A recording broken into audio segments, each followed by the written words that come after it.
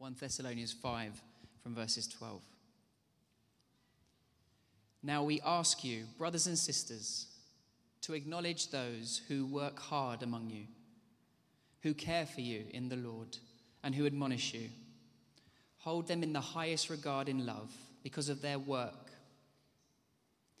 Live in peace with each other. We urge you, brothers and sisters, warn those who are idle and disruptive. Encourage the disheartened. Help the weak. Be patient with everyone. Make sure that nobody pays back wrong for wrong, but always strive to do what is good for each other and for everyone else. Rejoice always. Pray continually. Give thanks in all circumstances, for this is God's will for you in Christ Jesus. Do not quench the Spirit. Do not treat prophecies with contempt, but test them all. Hold on to what is good. Reject every kind of evil.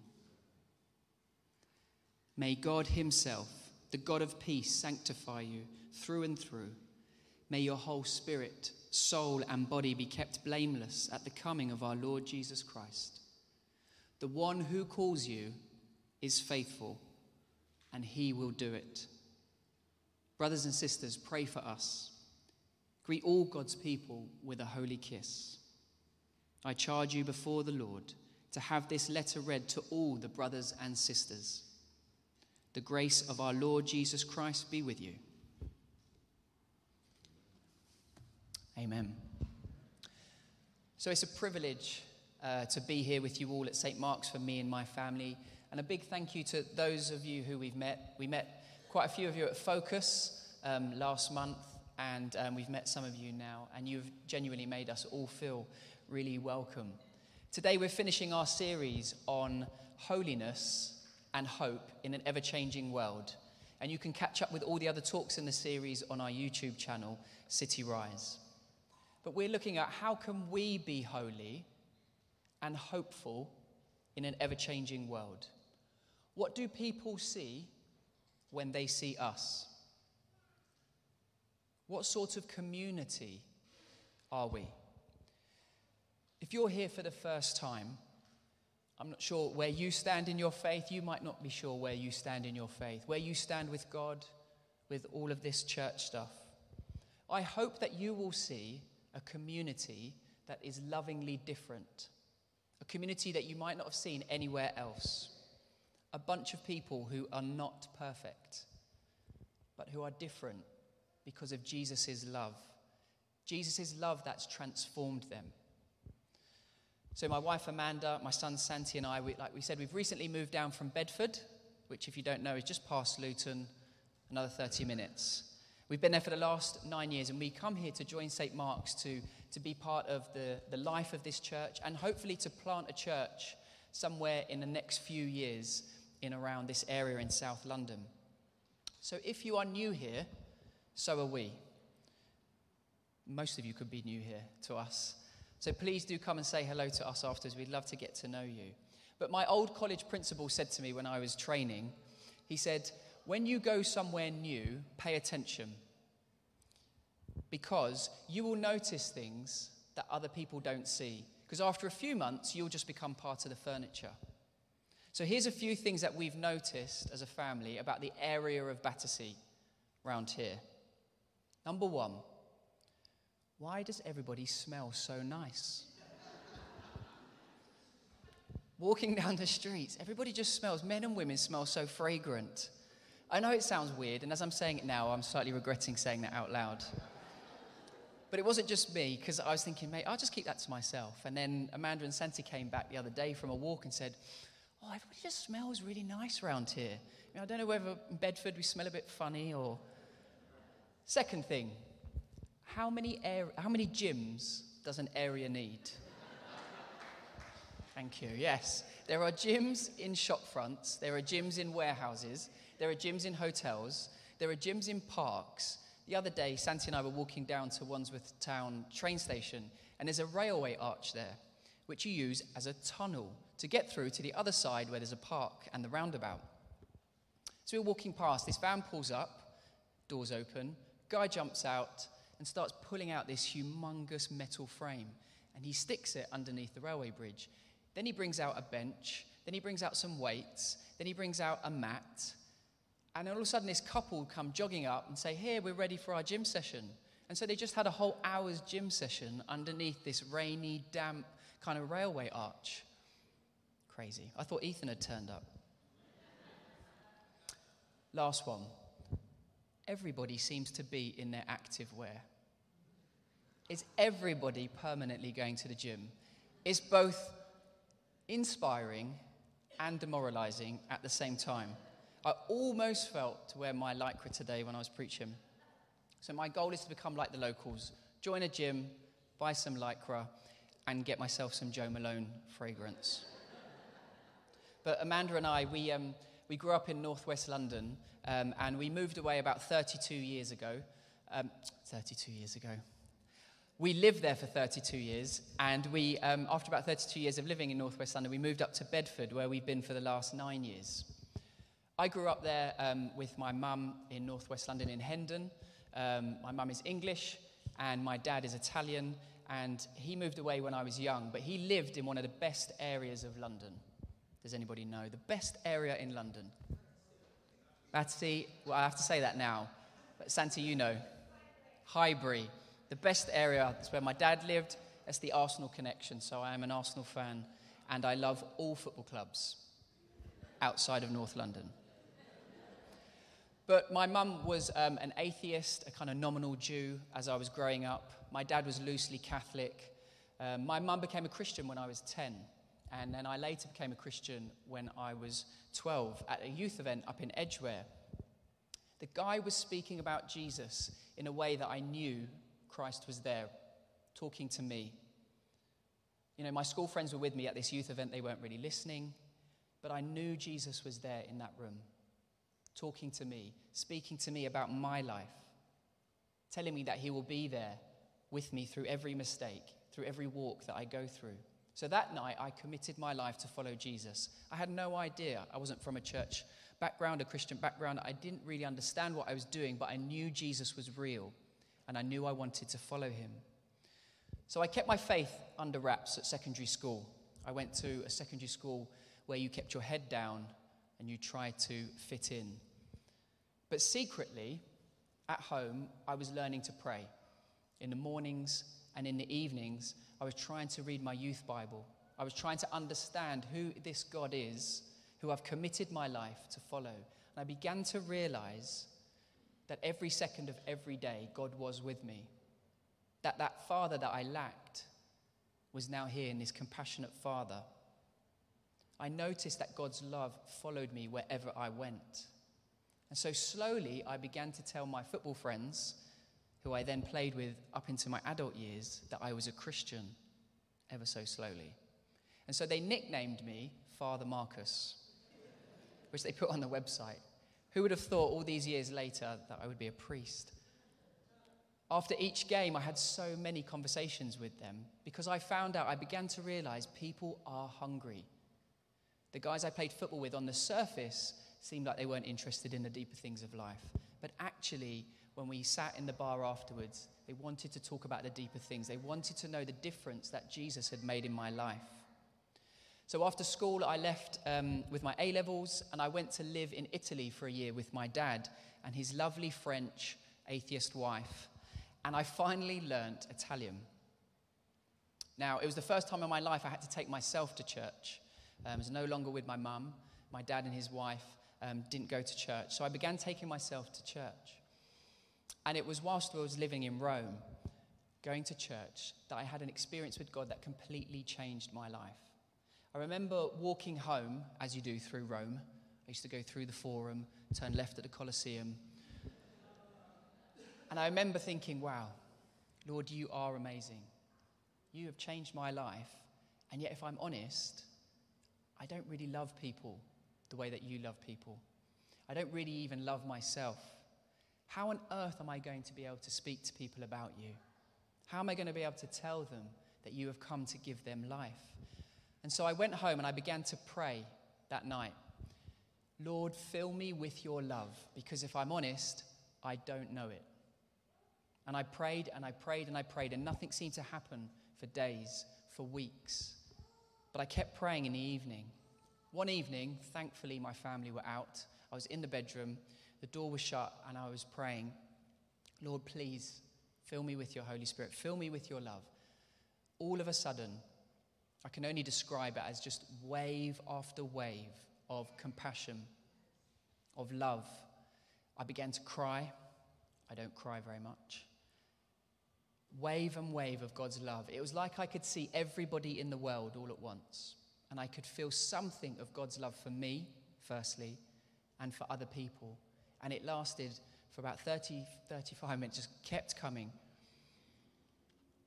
At that point, I realized there was nothing greater to do in this life than to tell people that, number one, God is real. Number two, his name is Jesus.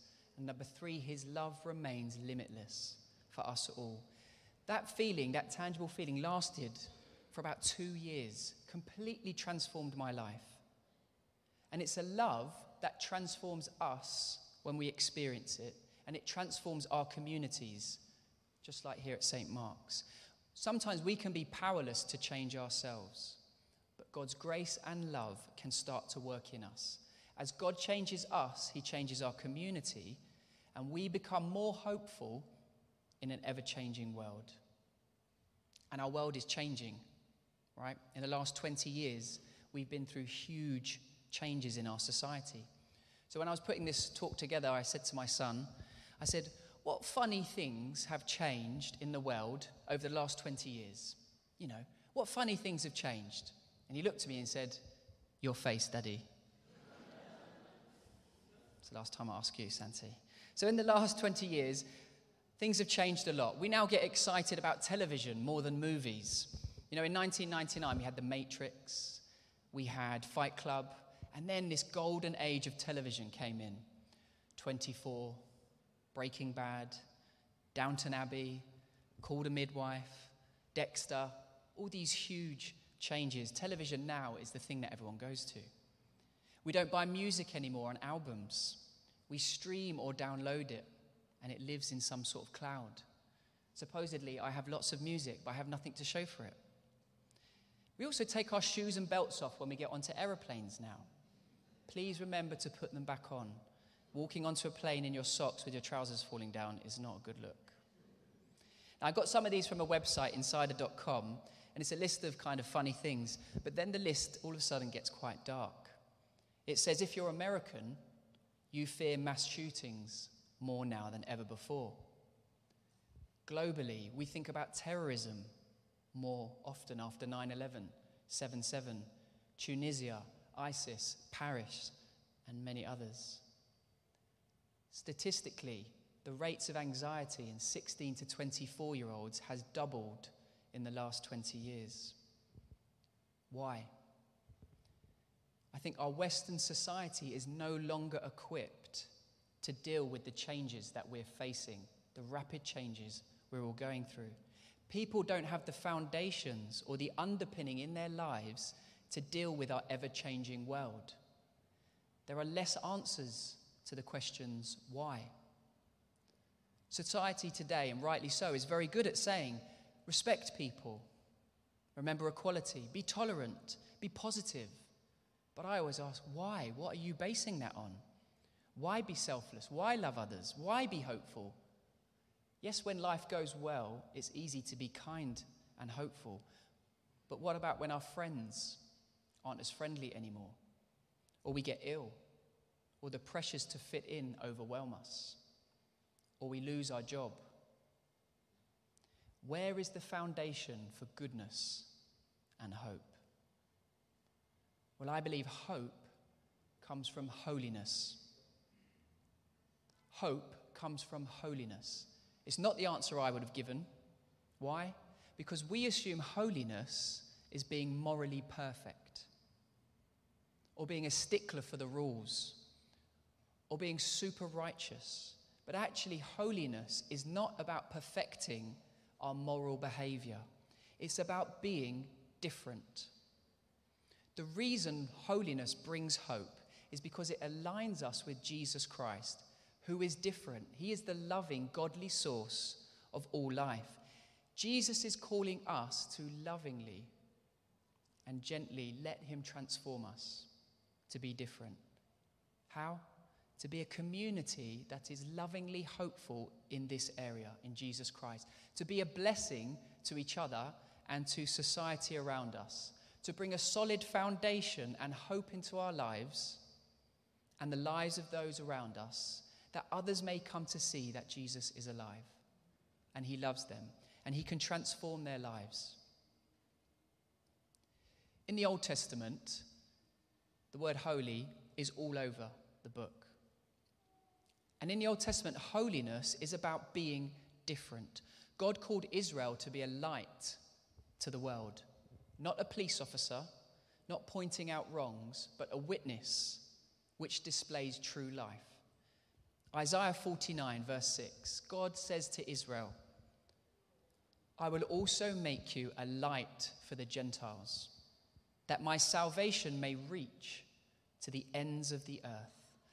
Being holy is about being set apart, hopeful and loving in Jesus. And we can see that the world around us is struggling to cope with the pressure of an ever-changing world, where no one knows what's true or good anymore, or the reasons for why we say things are good and true. Is Donald Trump a force for good? Is Putin just protecting Russia from evil Ukraine? Is Andrew Tate just misunderstood? By the way, the answer is no to all of those questions in case. People are genuinely wrestling with what is really true, what is good, what is the right way to live. Holiness is not about moral perfection, but walking daily in Jesus' different way, being set apart in our lives and our Christian community. The church is now the light of the world, working each day with Jesus, not on our own, but by God's powerful Holy Spirit himself, encouraged every day by Jesus. So by being lovingly different, holy, we bring hope to ourselves, to the world around us. So how can we demonstrate a richer value of family here than is seen in society? How can we ensure we stay together for the long term rather than getting tired of making things work? And Paul finishes our reading today, 1 Thessalonians 5, verse 24, by saying, the one who calls us, the one who calls you and me is faithful, and he will do it. We don't need to panic and think, but Marcus, I can't change myself. I can't be holy on my own. Thank God we don't have to do it on our own. Thank God we serve a God who transforms us by his power so we can be holy. We can be lovingly different like Jesus. And that's what we see Paul here writing to the Thessalonians in our reading. This is the holiness he envisaged, the difference he wanted to see with God's help. From verse 13 it says, live in peace with each other. We urge you, brothers and sisters, warn those who are idle and disruptive, but encourage the disheartened. Help the weak. Be patient with everyone. Make sure that nobody pays back wrong for wrong, but always strive to do what is good for each other and for everyone else. Rejoice always, pray continually, give thanks in all circumstances, for this is God's will for you in Christ Jesus. He called them to holiness, not moral perfection, to be radically hopeful and different to the broken culture around them. In other words, all the values we love in our society, respect, equality, love, goodness, kindness, are fundamentally Christian, and they are from the person of Jesus Christ. Samuel Moyne, who's a professor of law and history at Yale University, he says this about the origins of our human rights.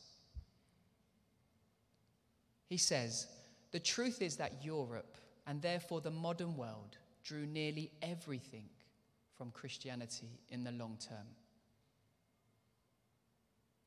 It's not that non-Christians aren't kind and loving, but the origins of this hopeful and holy way of living are from Jesus Christ. They bring hope because they are the fingerprints of our Creator in this world. As we come to the end, what does God gently call us to be like? 4 things. The first one is promote peace. Paul says, live in peace with each other. That we would know something of God's peace and share it. Promote peace. The second one, elevate encouragement. Encourage the disheartened, help the weak, be patient with everyone, asking God to soften our hearts with love for others, just like he did with me back in Italy. The third one, cultivate compassion. Always strive to do what is good for each other and for everyone else, Paul says. To ask Jesus to energize us, to be consistent as we show compassion. And the fourth one, practice prayer. Rejoice always, pray continually, give thanks in all circumstances. To know God's desire that he wants to talk to us at all times, learning day by day to include him in our lives. Promote peace. Elevate encouragement. Cultivate compassion. And practice prayer. Holiness leads to hope and the deepening of our community. We naturally then become witnesses, as many of you are already. Nick Spencer, who works for Theos, it's a Christian think tank, says this: Christians have been the vessel into which God has poured himself, but they hold that treasure badly. They leak, they spill, they contaminate, and yet somehow what they carry persists and preserves and heals and hopes. Our world needs Christian communities to be the signposts of hope that we find in Jesus Christ. Yes, we get it wrong. We mess up all the time. But we carry something of God that persists. The one who calls you is faithful, and he will do this. So let's just take a moment now before we come to communion, just to rest in the presence of the one who calls us and is faithful. And then I'll pray.